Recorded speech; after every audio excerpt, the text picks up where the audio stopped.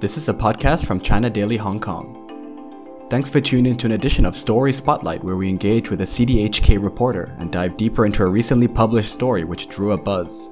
I'll be speaking with Miriam Zhang, a CDHK multimedia reporter, on a recently published video story titled Robots Rising, which examines the current existence of robots in Hong Kong society, specifically how the trend has increased since the pandemic. Miriam, thanks for joining me on the podcast today. Thanks for having me. Miriam's recent video reporting spoke to robot developers who shed insight on the commercialization of social robots right now in Hong Kong and the obstacles they face in a city like Hong Kong, as well as engaging with those who actively use robots to help with daily routine, from elderly care homes to property management staff. A relevant topic, which will only continue to trend going forward. But how fast of a trend is it in a city like Hong Kong?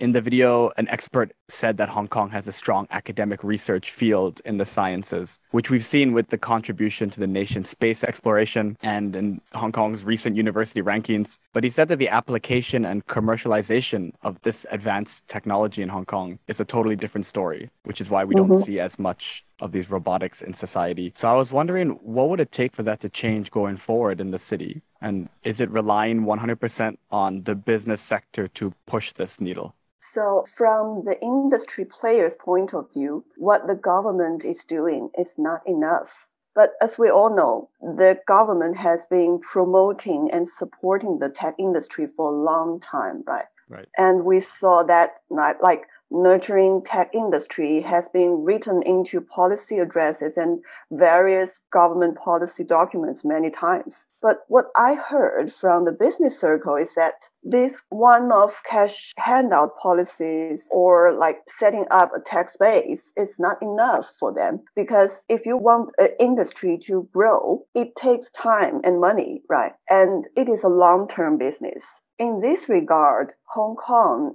actually has many obstacles to overcome, like the rent, the human capital, Right. and it's very high. And it is this kind of reality that shaped people's mindset. People tend to pursue short-term profit because they are expecting to make profit as soon as possible to cover the high investment put in rent and some other expenses. For tech research, it could take a long time for just a small breakthrough. So I was joking with one of my interviewees, like Hong Kong is too expensive to be innovative.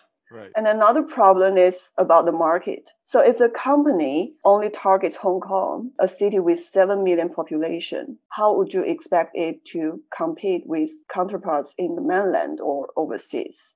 And actually, a number of startups in the Hong Kong Science Park have realized the issue. And what they have been doing for a while is to leverage on the strong academic research advantages in Hong Kong and the relatively friendly investment environment across the border, setting up offices, factories in Shenzhen, Guangdong, and Zhongshan, etc. So this could save them a lot of money. But here comes to another problem, because DJI, the world leading manufacturer for commercial aerial vehicles, that was established by students in Hong Kong UST, but it became successful in Shenzhen, and the company contributes a lot to the Shenzhen government instead of Hong Kong government. So many tech insiders in Hong Kong have realized that they are facing this problem. Like, they cannot make Hong Kong's innovation contribute to the city. Like, they always nurture some unicorn companies, and then these companies go to another place.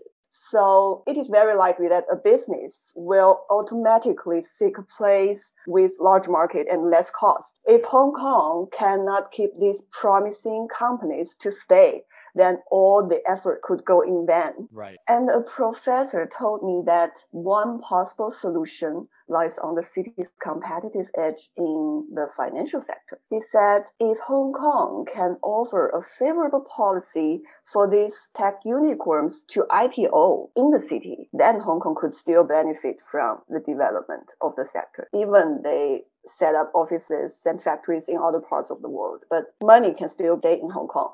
But that's very sad. Like at the end of the day, it just goes back to Hong Kong's old competitive advantage as a finance city, financial advantage. So in the end, would you say it requires a marriage of both Chinese mainland and Hong Kong specifically to target both markets, to be able to set up shop and factories in Chinese mainland? So no matter what, it's all interconnected. Yeah, I think it's very interesting. In a latest report published by Stanford University on the impact of AI research paper, actually Hong Kong ranked number 2 in the world. Wow. So that's very high. And I think Hong Kong's advantage in this area lies on, as you mentioned, talents and its free research environment and its access to capital and investment. Right. So I want to transition to something else that your video mentions, which is that care homes are a voluntary industry. So the deployment of robots is very welcome to help shouldering tasks, especially the day-to-day smaller tasks, which your video showed. Are there actually many robots being deployed in care homes in Hong Kong right now? And is that a trend that's been increasing more and more? And what would it take for robots to be more ubiquitous in the healthcare industry, especially after the pandemic? I can give you the general number. Like in Hong Kong, there are around 800 care homes, and 200 of them have been engaging robots. And it was started before the pandemic. But I would say pandemic definitely accelerated the process when people-to-people interaction is not encouraged. And a distributor of rehabilitation gloves told me that people used to go to hospital to do physical treatment because of COVID. The hospitals are closed, and it is hard to make appointment to this treatment in hospital. So many patients tend to buy this kind of small technology stuff at home to do their repairment. And a professor I interviewed told me that in reality, if people really get a robot, they tend to lose interest after a while.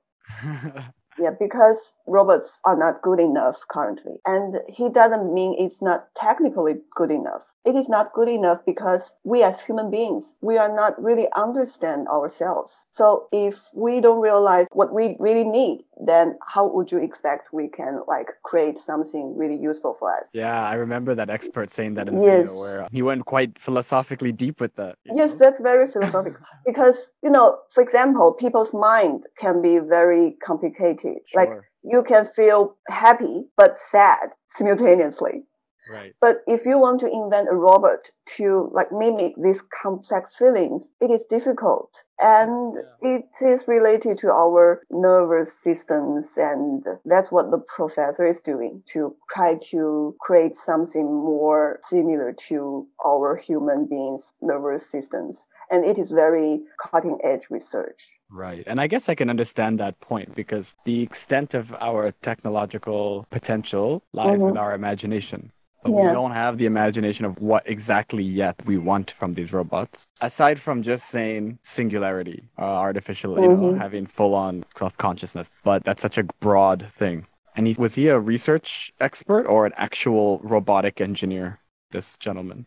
He's both doing engineer, but also doing research. And his research area is company social robots. Right. Oh, wow. Which offering companies to people in extremely isolation situations. Like in some countries, there are senior citizens that they live alone. So that's emerging problems in society. The obvious concerns to having more robots in society, which again, your video talks about, are the job loss as well as the reduction of human-to-human interaction. So these are the two most obvious concerns with the advancement of technology in society. So could you share your personal thoughts on this, and if these concerns were more apparent to you while covering the story? A very interesting factor about this is that actually most of the people I talked with are quite optimistic. And I think for one, Hong Kong is a relatively small market. So people don't get to see large scale job replacement by robots or automations. Whereas in the US or in the Chinese mainland, a number of factories are actively engaging robots to boost productivities, and thus workers on the assembly lines got replaced. And for this issue, to, I just saw an interview of a famous Chinese sci-fi writer, Hao Jingfang, and she shared her views on this issue, which I'm totally agree with her. When asked about whether jobs in the future will be taken up by machines, she said that if people could turn to other businesses and find something better to do, then we will have a happy ending. So I think the major task for the society is to help people get better education. Absolutely. And that requires long-term thinking. This is a big problem in the US because, how you just mentioned, big manufacturing being replaced. And a lot of those jobs are passed down from father to son. My father was a worker. I expect so the next generation is going to come up and work. But that next generation coming up is realizing, there's no more factory here, or the job is being replaced. It requires long-term thinking. Yes. It's very interesting. For Hong Kong, there wouldn't be, because for reasons like you said, if anything, is it an advantage? Because from your video, it showed that a lot of the day-to-day, the more difficult tasks in, for example, property management, I think that was one where the day-to-day tasks were covered by the robot, the cleaning, the disinfecting of everywhere. Yes, I think what's happening in Hong Kong is exactly that robots are serving as a helper for people in some labor-intensive industry or industries experiencing labor shortage, so that the staff can have more time to improve their work quality, to improve their work standards, and to focus more on maybe creative side, more human interaction side, then actually that's a good trend. Right. And I think tech itself is neutral. And if you look back to the technology revolution in history, telecommunication replaced mail. Every time there were doubts and skepticism. I just wanted to know, what was the biggest takeaway for you personally covering the story? And if there was any surprising takeaway that you were not expecting? What surprised me most is that the technology community in Hong Kong is much more vibrant than I expected. I visited Hong Kong Science Park located in Sha Tin, and there is a whole building specifically for robotics where they nurture many startups. And there are so many events, projects to boost connectivity and commercial corporations within the community. Because, in Science Park, there are so many different people. Some focus on research, some focus on, doing some applications, and some people just do the investment. Right. So then I really saw a vibrant community there in Hong Kong. And just as we mentioned, Hong Kong still has its advantages in science development. Right. Yeah. Do you think we could see more of these sort of science technology park cropping up in Hong Kong? I think one of the biggest opportunities is the Greater Bay Area. And Hong Kong is collaborating with Shenzhen, setting up some science cooperation zone in the border. Miriam Zhang, thank you so much for taking the time to speak with me. Thank you. That's all for this segment, guys. Until next time, stay healthy.